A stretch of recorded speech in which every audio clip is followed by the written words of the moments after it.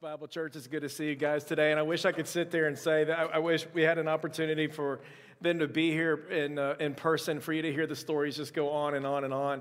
We did get to sit with a bunch of the missionaries on Friday and hear those things on Zoom, and just to God be the glory. One illiterate farmer coming to faith in the Lord Jesus Christ and being so gripped by it that they're willing to go and give the entirety of who they are by the power of the Holy Spirit. And then you're seeing churches multiply, people coming to faith left and right. And that has been the testimony that we've heard from so many of our missionaries, even during a time like COVID, that the mission continues to go on.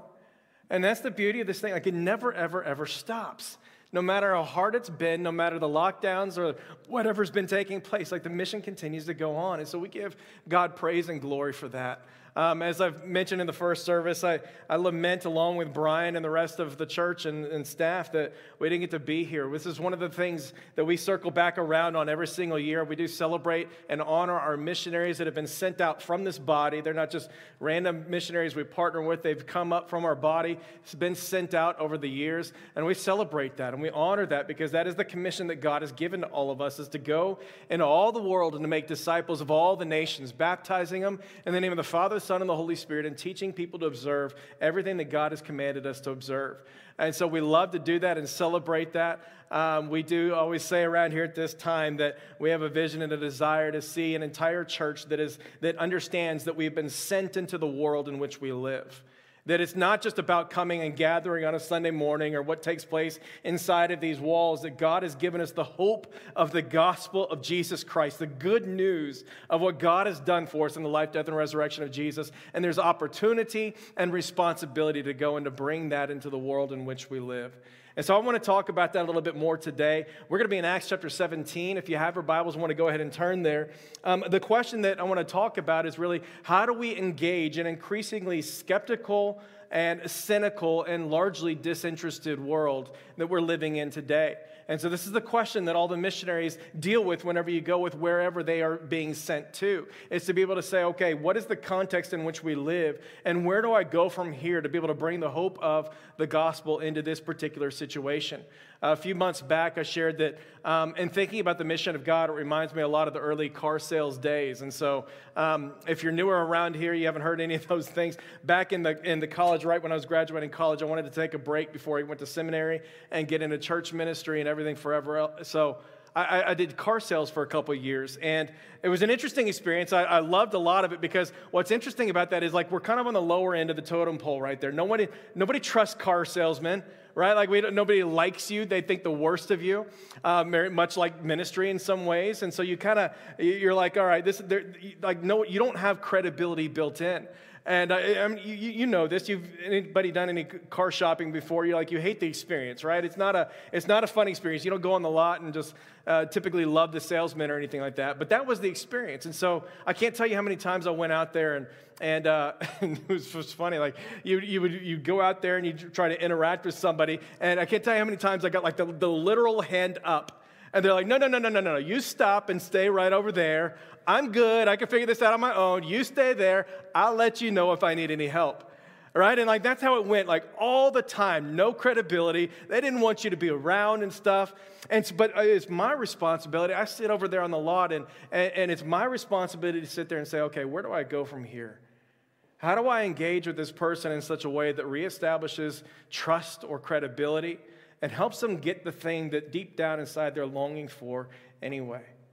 And I think that is the opportunity that we have before us here in the church in this cultural moment that we find ourselves in today. I think many of us know that many of us know the difficulty of global evangelization, but not only that, evangelization here in Dallas, Texas, where we find ourselves today. We know that there is a decreasing gospel influence culturally, so to speak, and we read the articles, we have the conversations, we know the saturation that takes place. A little while ago, I was reading this article that was talking about the increasing secularization of our country and how the South is following the trends of the North, which has often followed the trends of Europe. and an increasing secularization and moving away from definitely cultural Christianity, but gospel saturation in and of itself. And it was talking about all the trends, how the fastest rising religious affiliation is the rise of the nuns. We talk about that a lot around here. It's a designation that says, I have no religious affiliation. I have no religious designation. I don't want anything to do with God. That is the fastest growing religious affiliation in America today. And it was just talking about a lot of the things that are associated with that. But one of the quotes that came from this article was one that kind of really captured my attention, but it got a lot of play on, it got a lot of retweets and things of that nature. But it said, hey, Christians, we've seen and heard what you're selling, and we don't want any of it, so stop. And I remember reading that, just kind of going, that is an increasing perspective today. Where do you and I go from here? How do we engage the world in which we are living in today in such a way that reestablishes credibility and trust and leads to a receptivity of the gospel of Jesus Christ, all for the praise and for the glory of his name? It's the moment that we find ourselves in today. And I think Acts is going to help us with this. Paul is going to we're going to pick it up in Acts 17. I want to pick it up in 16 and go all the way to 34. But Paul is going to show us a little bit about how to engage a hostile culture well, or to disengaged culture pretty well. If you're not familiar with the book of Acts, it's one of my favorite books. I started preaching on it when I first began here about 5 years ago, and it is all about the acts of the Holy Spirit, essentially working through the acts of the early church and the acts of the early apostles and bringing the gospel all around the world. And so that's where it is. It picks up just after the resurrection of Jesus Christ, right? There's his ascension into heaven. There's the coming of the Holy Spirit 10 days later. The Holy Spirit fills the church, and then from there on out, it tracks the history of the growth of the gospel, the establishment of the church, and really how we got to have the gospel and be able to even worship here in Dallas, Texas today. It all begins right back there, and Jesus gives this commission to his disciples. He says, I want you to go and be my witnesses everywhere you go, in Jerusalem, in Judea, in Samaria, and all the way to the ends of the earth, all the way to Dallas, Texas today.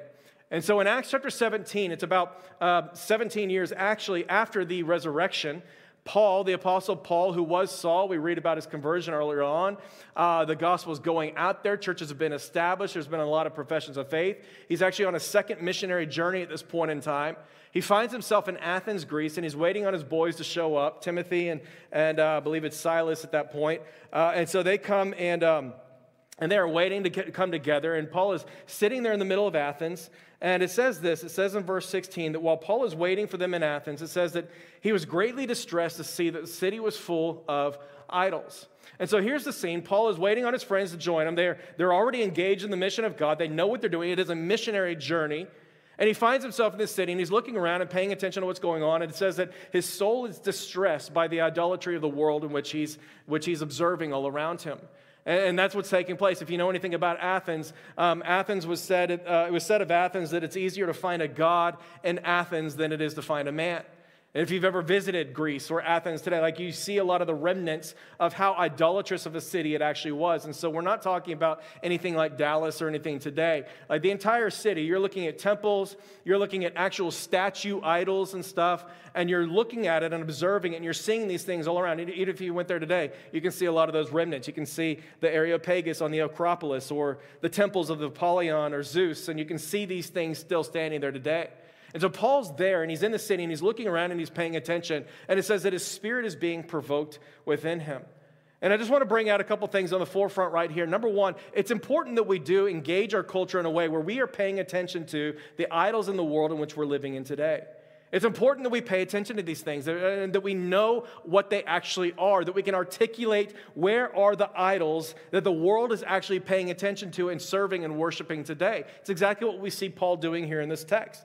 In fact, it's one of the first things that missionaries do when they are called to a place. They go to a place, and typically what happens if it's an international scene or something like that, they're going to go through language school, they're going to go through cultural training, and they're going to take the first year or 2 years or whatever it may be to understand the culture in which they're ministering. And they're going to be paying attention to all the different things that are triggering people and keeping people from understanding the gospel of Jesus Christ. A little while ago, I was talking with a missionary who is he's been serving in a long-term Hindu culture. And he was talking about how at the very beginning of his days, back in the early time when he was there first, he says, I was really disillusioned because I thought things were going really, really well. And so he goes, I went out there, I was on fire. I couldn't wait to tell everybody about Jesus. And he's like, I'm out there and I'm sharing the gospel left and right. And like, I was so excited because everybody loved Jesus. I'm in a Hindu culture that embraces thousands of different gods. And he's like, everybody was all on board with Jesus. But what I discovered later on was that all they were doing was continuing to add to the Parthenon of gods that they already worshiped. And he goes, it took me a really long time to be able to discern and understand what was really going on. There's a lot of affection for Jesus. He's great. He's loving. He's wonderful. He's all these different things. But all they were doing in their receptivity to him and their affection for him was adding him into this Parthenon of gods that they already worshiped. And so it goes, it took me a little while to discern what was taking place in the real gods that were actually being lifted up in that day.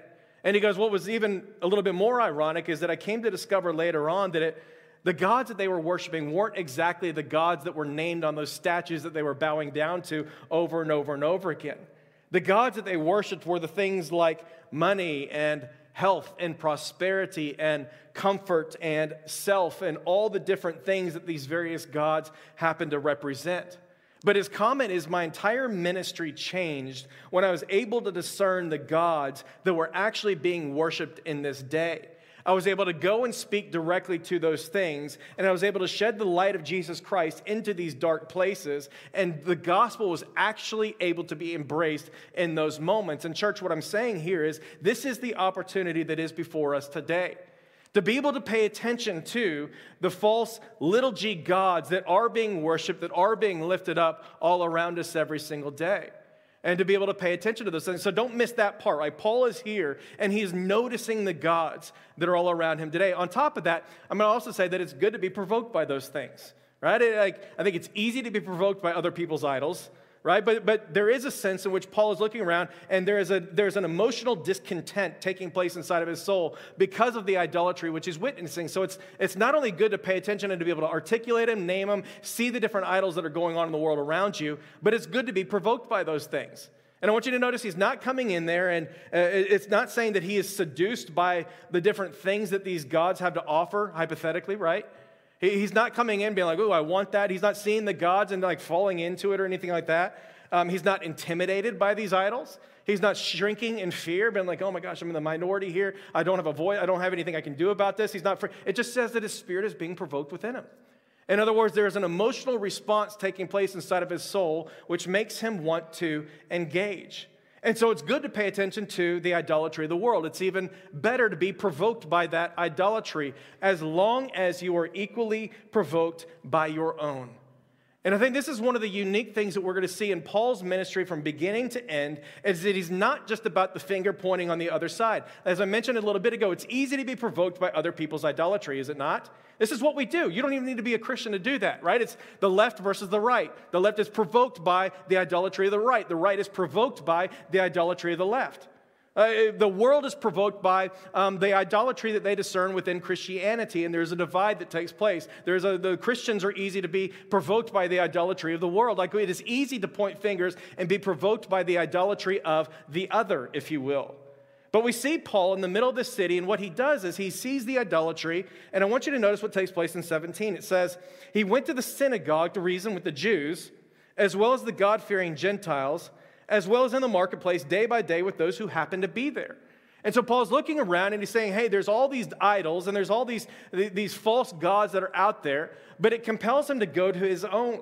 He goes to the synagogue, he goes to his own, the Jews. He goes to the God-fearing Gentiles, the religious. And he's saying, no, okay, all this idolatry that's out there, there's roots of it in here, and there's a responsibility in my own, with my own people, with my own perspective, with my own religious affiliation, to be able to pay attention to the gods that are going on inside of here as well. And so we do not just point fingers and say, hey, the idolatry is out there, the idolatry is with those things taking place there, and it's in that false god right there. There's a responsibility and an understanding to say, you know what, it's in here too.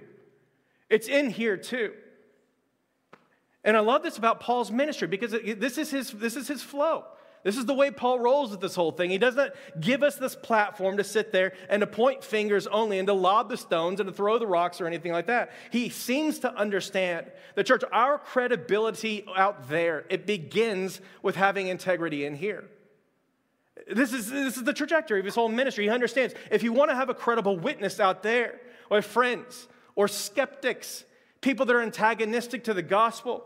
It begins by having integrity in here and understanding that idolatry is not just a thing for them, it's a thing that can slip inside of my own soul too. And I have a way of suppressing the truth of God, about God, elevating the God of self, lifting up 1,000 other false gods as well.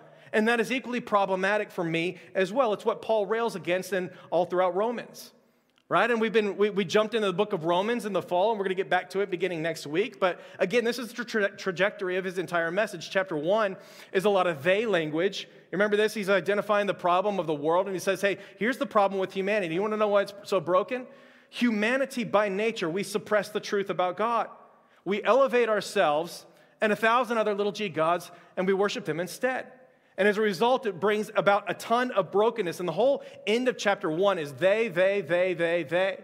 And it sounds great to some effect, but he's like, they, meaning the world, they were filled with all manners of unrighteousness, evil, covetousness, malice. They're full of envy, murder, strife, deceit, maliciousness. And he goes on and on and on, all about the problems of the world. And before Christians can jump on our high horse and God followers can jump on our high horse, he turns the page in chapter 2 and he's like, hey, you believers, like, why are you getting so cocky? Like, I know you love the end of this chapter. I know you love being like, yeah, they're blowing it up. They're blowing it up. They're screwing it up over here. Why are you getting so cocky? And he goes like, you who judge the other, don't you have a problem doing the same thing too? And we know that's the case. He goes on in chapter 7. We know that this is the case. We find this thing taking place inside of us, even as believers, even as people who have the indwelling Holy Spirit, a renewed heart, the inspired word of God, a fellowship of believers pointing us to truth. We find this thing in ourselves that we hate. We don't do the things we want to do, and we do the things that we don't want to do. This is what Paul talks about as a mature believer, probably the most effective missionary person, evangelist in the entire world that we've ever known. And he's saying, hey, I can't always be consistent. I find this thing in me that I hate, like that I won't be perfect and God-like until Christ returns and he makes us all brand new. In the meantime, there's this tension and there's this inconsistency that I deal with in the life that we have right now. And so, right up front, I just simply want to say this. It is great to get provoked out there. But honesty and credibility of our witness demands that you be equally provoked when it's in here too. Otherwise, it's what Paul talks about in chapter 2, where he says, the name of God gets blasphemed among the nations because of you. In other words, it's not just because of the outside influences. It's not just because of the tension of what the enemy's doing out there. There's a responsibility in here, and you don't pay attention to what's taking place in here. The name of God gets blasphemed among the nations because of you, he says. And so Paul looks at that, and he goes there. And he's like, I'm not just dealing with the idols in Athens. I'm not just going to those temples. I'm going to my place too.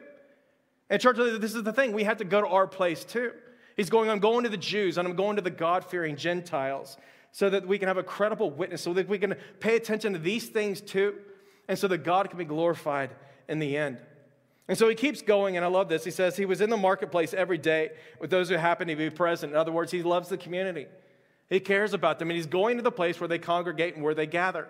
He knows their culture. He knows their world. He knows, hey, everybody's hanging out there, and so I'm going to go to you. I'm not just waiting for you to come to me. I'm going to be intentional. I'm going to go be with you. I want to be with you. I care about where you live. I care about the things that you eat and what you do. And then it says he comes in, it says that some of the Epicureans and some of the Stoic philosophers, they were conversing with them. These are, the Epicureans are more like the hedonistic pleasure seekers.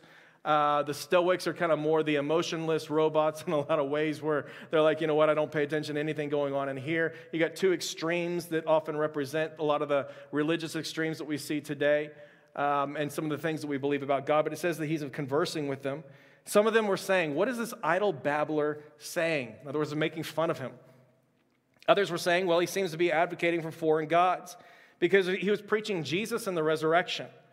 And so they took him and they brought him to the Areopagus, which is an open-air assembly for city leaders. And they said this. They said, may we know what this new teaching is which you are proclaiming. For you are bringing some strange things to our ears, and so we want to know what these things mean. Now, all the Athenians and the strangers visiting there used to spend their time in nothing other than telling or hearing something new. In other words, keep in mind like what it would be like if you didn't have the internet, or you didn't have your phone, or you didn't have social media to tell you what's going on in the world. All you had was word of mouth. Everybody's gossiping and kind of saying, hey, here's what's going on, and they're just wanting to know the questions of the day. And so here's what it says. It says, Paul stood in the middle of the Areopagus, and he said this. I love how he engages them when he's feeling provoked. He says, men of Athens, I observe that you are very religious in all respects. For when I was passing through, I examined the objects of your worship, and I also found an altar with this inscription, to an unknown God. In other words, Paul's looking around there and he's seeing all these known gods, these gods that have names, they have forms, they have faces, they have things that you can look at and you can see. And then he sees this other idol over there, and it's just simply called the unknown God. In other words, this is kind of their just-in-case God. In other words, we've got thousands of them all around us in case we missed the right one. This is the God for this, that's for that just-in-case we missed it kind of a God right there. Kind of like the universalistic approaches that we have in here a lot of times today. You've got a God, you've got a God, you've got a God. They're all good. They're all good gods. You know, we don't want to say anyone's right or anyone's wrong or anything like that. And so just in case we're wrong, they're all good kind of a thing. And so this is what they're doing. And Paul jumps in here, and standing in the middle of the Areopagus, he's listening to all the things that people are saying about him, like, hey, you're a heretic, you're an idol babbler, and all these different things, while he's feeling provoked by the idolatry which he's watching. The first thing that he does is he finds common ground with these people. Isn't that fascinating? Has that ever been your natural inclination when you felt provoked by something that you've seen out there? You know what, I'm going to step in, I'm going to find common ground with these people. It's just not what you typically do, is it?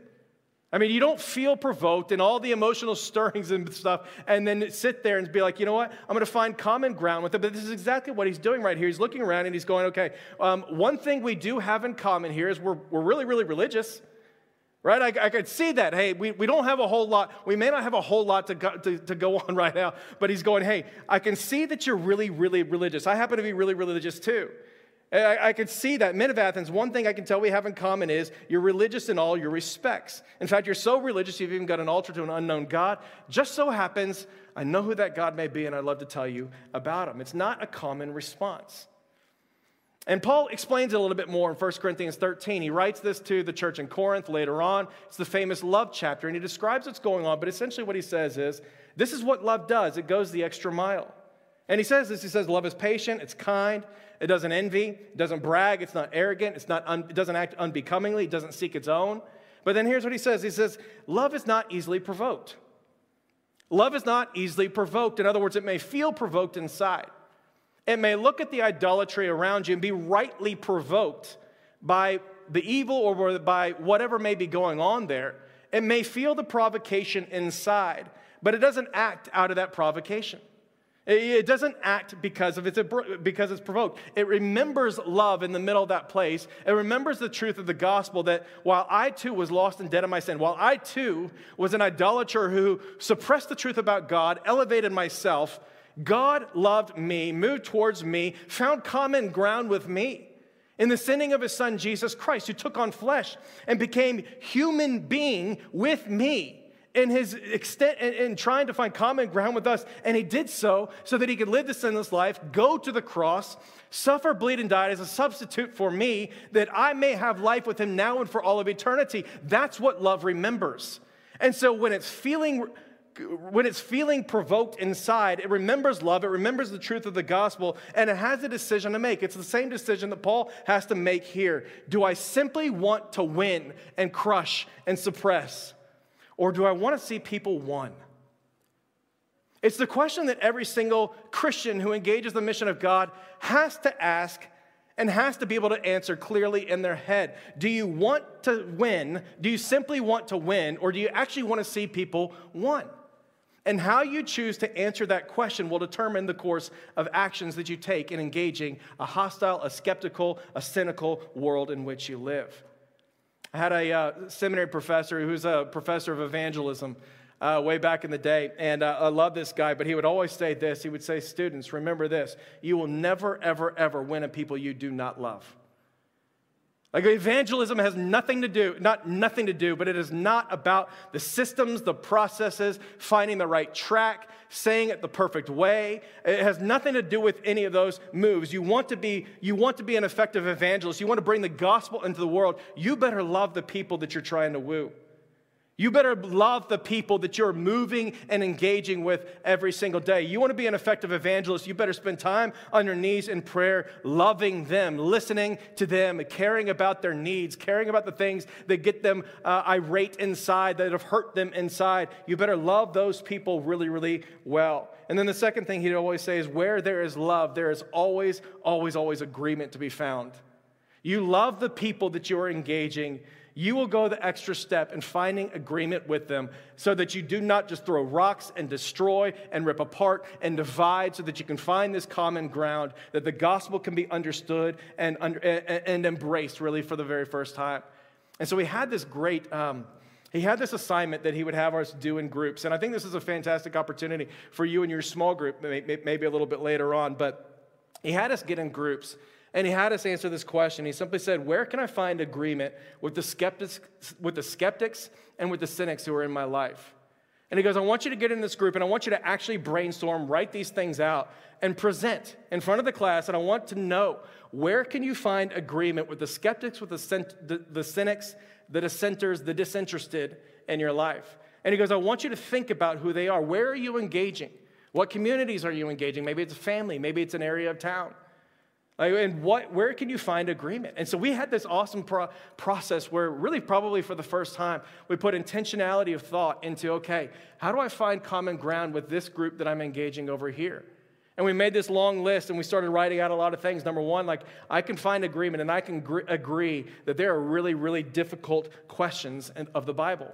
I had some friends that had a lot of difficult questions about the Bible. They didn't know how to answer them, and it was frustrating. And so they were kind of saying, hey, you know what? There's too many unanswered questions. I want to run from the faith. And I can agree there are very, very difficult questions about the Bible. It's not a thing I'm going to get defensive about in the middle of my conversations with those friends. I'm sitting with other friends in different communities, and I can agree with the pain that they've experienced at the hands of other Christians in their past. It's not a thing to debate. It's not a thing to argue about. It's not a thing to try to reason away. But I can sit there in empathy and agree with the pain that they've experienced from people who happen to be in my camp, self-included sometimes. I can sit there and agree with the brokenness in the world, right? You don't have to be a believer to look around the world and to be able to recognize, hey, things aren't as they should be. Things are incredibly broken. Like I can agree that there's brokenness that even creeps into the church, again, into people in my camp and into me. Like, I can agree with that because the Bible tells me we've all sinned and fallen short of the glory of God, and I'm no exception to that rule. There's brokenness that comes out in me, plays out in the world, hurts people that are out there, and I can agree with those things. And what I'm saying here is that where there is love, there will be agreement to be found. And when there's agreement to be found, you can find that common ground, and there is a greater opportunity for the gospel to then be received. I'll never forget moving in a number of years ago to the right across the street, essentially, and getting to know our neighbors. And we had some neighbors that have become very good friends since then. And the first time they came and we had dinner together, this is always kind of my experience. When I tell people, hey, I'm a pastor, it's one of those defining moments that I'm like, all right, what's going on in your face? Is this a good thing or is this a really bad thing? Kind of like the car sales thing. You're like, you hate me or not, right? It's a lot of times a very divisive thing there, and you're like, yeah, I'm a pastor, and yeah, we want to have you over for dinner. It's just kind of, there's a lot of skepticism and cynicism that comes with that. But we remember having them over in our living room, and it was tense. It was a little tense. They didn't know. They're like, okay, what kind of Christian are you? What kind of pastor are you? Are you the ones that we ran from, and the past or not? And we had the conversation. We started talking and hearing their story, and finally they felt the freedom to come and to share about their own pain at the expense of the church and what they had experienced and the horrible, we'll just leave the details out, but the ways that there was hypocritical faith played out there and the damage that it did to them and how it made them want to run and rebel and reject the truth and everything like that. And then came the moment of how's that going to be responded to, and we were able to come in and just simply agree with someone's pain and be able to agree with the brokenness in which they've walked in and the things that they've seen. and not make excuses, but to simply say, this is the narrative of Scripture. This is the narrative of Scripture. It's why we need a Savior. This is exactly why Christ has come, to come into the brokenness, to bring healing, forgiveness, grace, mercy, redemption, the entire thing. This is why we have a Savior. And to be able to find that common ground so that friendship can be formed and so that there's greater opportunity for the gospel to be received in the end. One of my friends came in and he said, you know what? I've got a brother who's a Muslim. And I'm a Christian. That happens to be, we're not exactly on the same page on a whole lot of things, right? My brother's a Muslim, I'm a Christian, but here's the common ground. We both want to know God. Do we not? We both love God. We both love to pray. We take our faith very, very seriously. And so he's making this list and he's saying, there's a lot of things we find agreement about. And he goes from that place, he's able to establish that relationship there and have that mutual respect in such a way that allowed them to go and to deal with their differences about the gospel, who Jesus actually is, in a constructive way. And so he goes from that place of mutual respect, they're able to deal with the facts of the resurrection. Muslims believe that Jesus is a great prophet. They have affection for him. They like him as well. Christians believe he's actually he's the Son of God. He's the second member of the Trinity, right? This is who God is. And so he's sitting there and he's looking at the evidence of the gospel, the facts of the resurrection, and they're talking about that in such a way that has piqued curiosity because commonality and agreement has been found there at the very beginning. Church, there's always, always, always agreement to be found. I was talking with a friend this past week, a longtime member here at the church, and I think his incredible gift is that he's able to love people better than I've ever known of anybody. There's a friend of mine named Cole, and I always say he's kind of like Cole. They're kind of like hyper puppies, I think, in a lot of ways, where they just love people better than anybody I've ever known. But he goes, this is my ministry. He goes, I like meeting with everybody around. It doesn't matter if we're on the same page or not, buying them lunch, listening to their story. And this is what he does. He will sit there, and he will take the people that are on the complete opposite end of the spectrum of life from him, politically, religiously, whatever views they may have, lifestyle choices, and he will buy them lunch and sit there and say, I want to know your story, just tell me. And he's got a fascination with them and a genuine love and interest in them in a way that builds relationship and allows for a greater possibility of receptivity to the gospel in the end. But beyond that, there's a friendship that's being formed right there. And he goes, this is the opportunity. Aaron, everyone has this in common. Everyone wants to be loved. Everyone wants to be seen. Everyone wants to be valued. Church, there's always, always, always agreement to be found. And Paul remembers that at the very beginning, in the middle of Athens, blatant idolatry around you. He's sitting there going, you know what? God loved me in the middle of that place. He found common ground with me. Hey, we may disagree about a lot, but guess what we can agree about? We're both really religious. We're religious. You want to know God? I want to know God too. And I think it matters with this crowd. And it matters in this cultural moment we find ourselves in today, that we come and we meet people where they are. We care about their story. We find the common ground. And he does go on. He doesn't just leave it just with agreement. Like Paul comes and he does get confrontational right here. Because there is agreement and there's also disagreement, right? He comes in, and I love what he says in verse 24. He says, the God who made the world and all the things in it, since he is Lord of heaven and earth, he doesn't dwell in temples made with hands. Nor is he served by human hands as though he needed anything, since he himself gives to all people life and breath in all things. And just quite honestly, like church, this is the difficult part. Like it'd be wonderful if all we got to do was just sit there and find agreement with people and smile and hold hands and sing Kumbaya. That would be wonderful in a lot of ways. But what he's saying right here is like, yeah, we're all really religious here. We want to know this God. But the God who created everything, the one who spoke everything into existence, you really think he lives in buildings made by human hands? You really think he inhabits the stone rock which you crafted yourself? You really think that that's the one who spoke everything into existence? Does it even make any sense? You really think that he needs you to polish him up and wipe his mouth after he's eaten or something like that? Like, no, he is the one, verse 25, who gives to all people life and breath and all things. He's the one who spoke everything into existence. Like, why would you think that he's existing in these different idols that are over here? And so again, like this is where it gets really, really tricky because like you're not able to deconstruct false gods that you're not fully convinced are false. Right? And this is where it gets tricky. He does go through this movement. He doesn't just sit there in agreement. He deconstructs these false gods before he reconstructs by pointing people to Jesus here. But you can't really deconstruct false gods that you don't fully believe are false. And this is where it impacts us and hits us in a little different way. I mean, you're not going to have a whole lot of success in leading anyone to repentance from a God of money if functionally that is the God that you're serving every single day. Functionally, you're not going to have a whole lot of success leading anyone into repentance over the God of sex or the God of self or whatever it may be, if functionally that's who we're serving every single day. And it may be some of the hesitation that we have in going and engaging a lost and broken world, but I just want you to notice Paul goes there. And he begins reasoning with people. And he begins deconstructing the false gods that are out there. And he actually has success with this. We think that, hey, you can't do this. You can't talk truth. You can't reason with people. You can't contradict anyone. Paul does, and he has success. Verse 4, early on in the chapter, it says, some of the Jews were persuaded, and so were a large number of God-fearing Greeks and quite a few prominent women. In other words, Paul goes there and he begins reasoning with people. And he starts talking with people. And people are being persuaded and they're coming into the faith. In other words, church, sometimes people need that extra dose of love and compassion to understand that that's who God is. Sometimes they need a conversation. Sometimes they've got legitimate obstacles, they've got legitimate questions, they've got legitimate concerns that are going on inside of their heart. And more than just a hug or a sandwich or whatever it may be, they need an actual conversation where they see the differentiation between the hope of the gospel of Jesus Christ and the fallacies of whatever false gods, little g gods, may be walked in at that moment in time. And so it's exactly what he does. And I just want you to see that he's coming in there with reasons and compassion and out of love.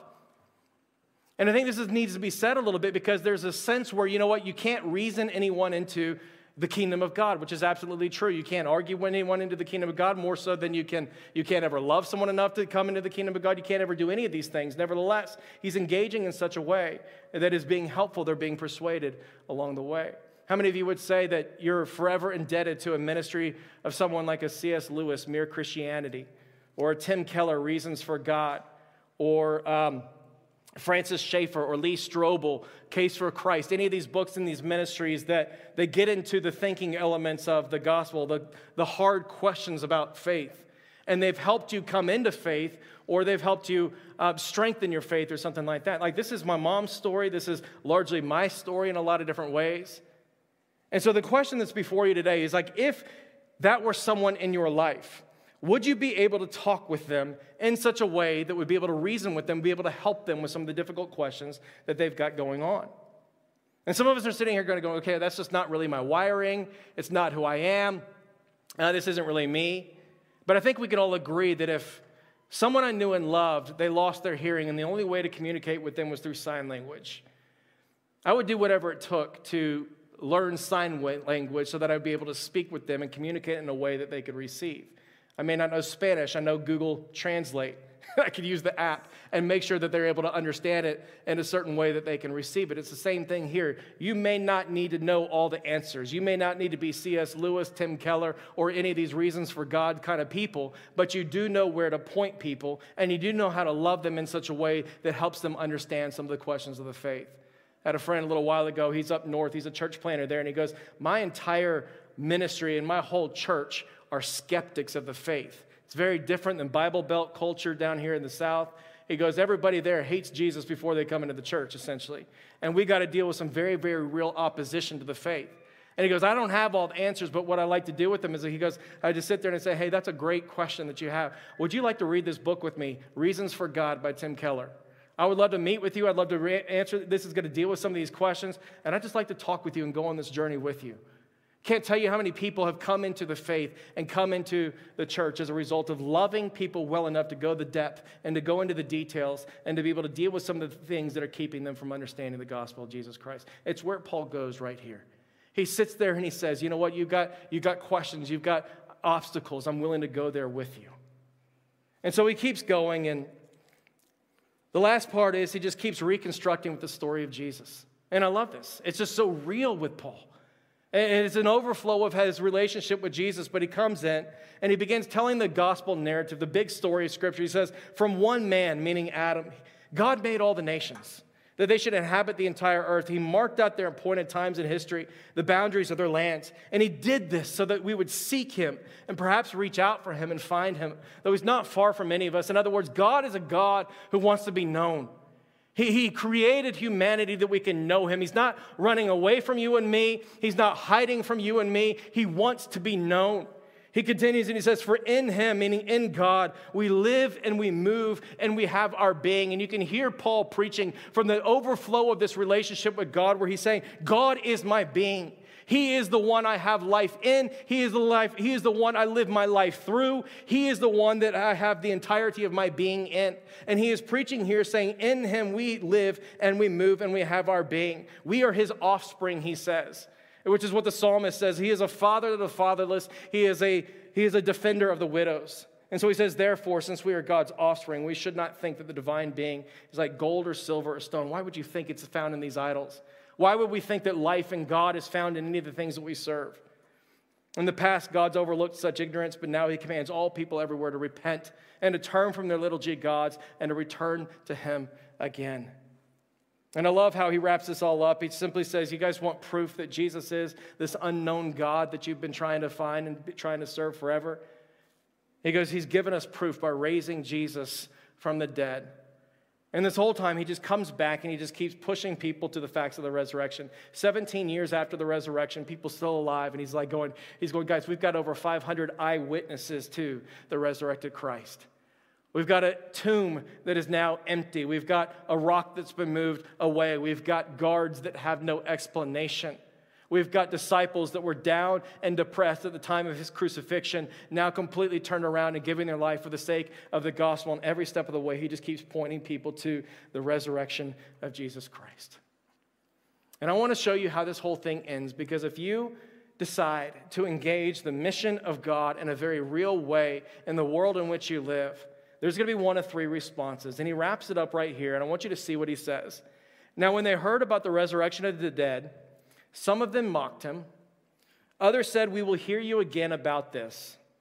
And other men joined him, and they believed.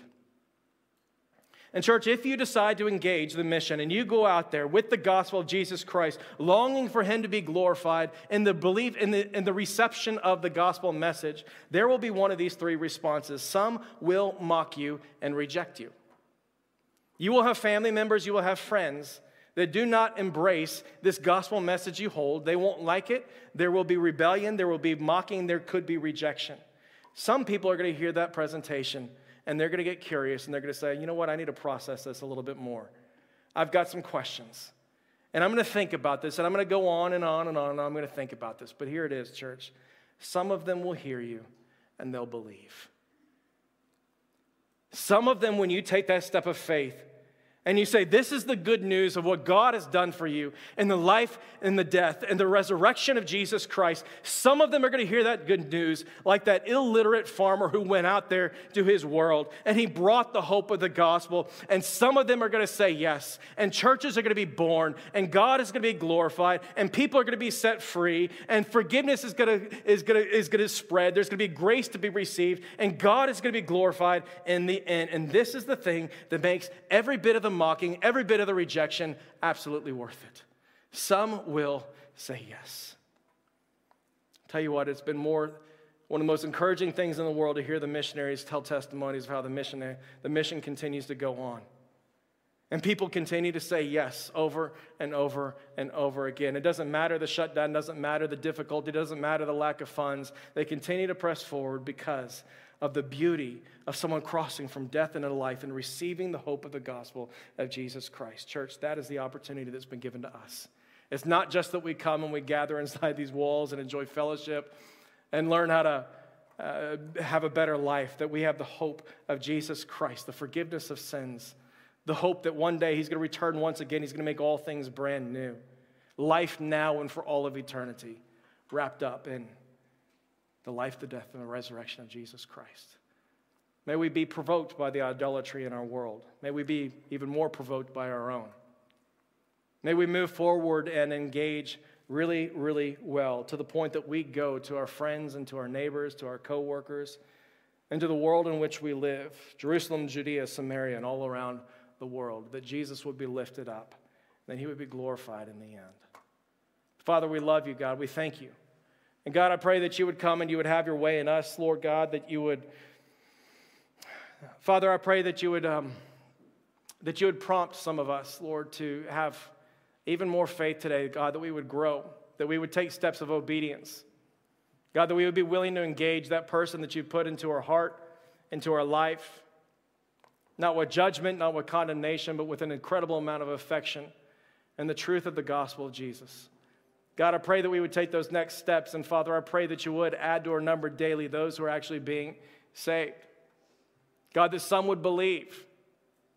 Father, we pray for that, God, that some would believe. Would you give people faith today? God, would you keep building your church? Lord, we love you. We praise you. We thank you this day. May your blessing be on all of our missionaries as they are in really difficult parts of this world today. May your favor be on them. Strengthen them today and strengthen your body in Jesus' name. Amen and amen.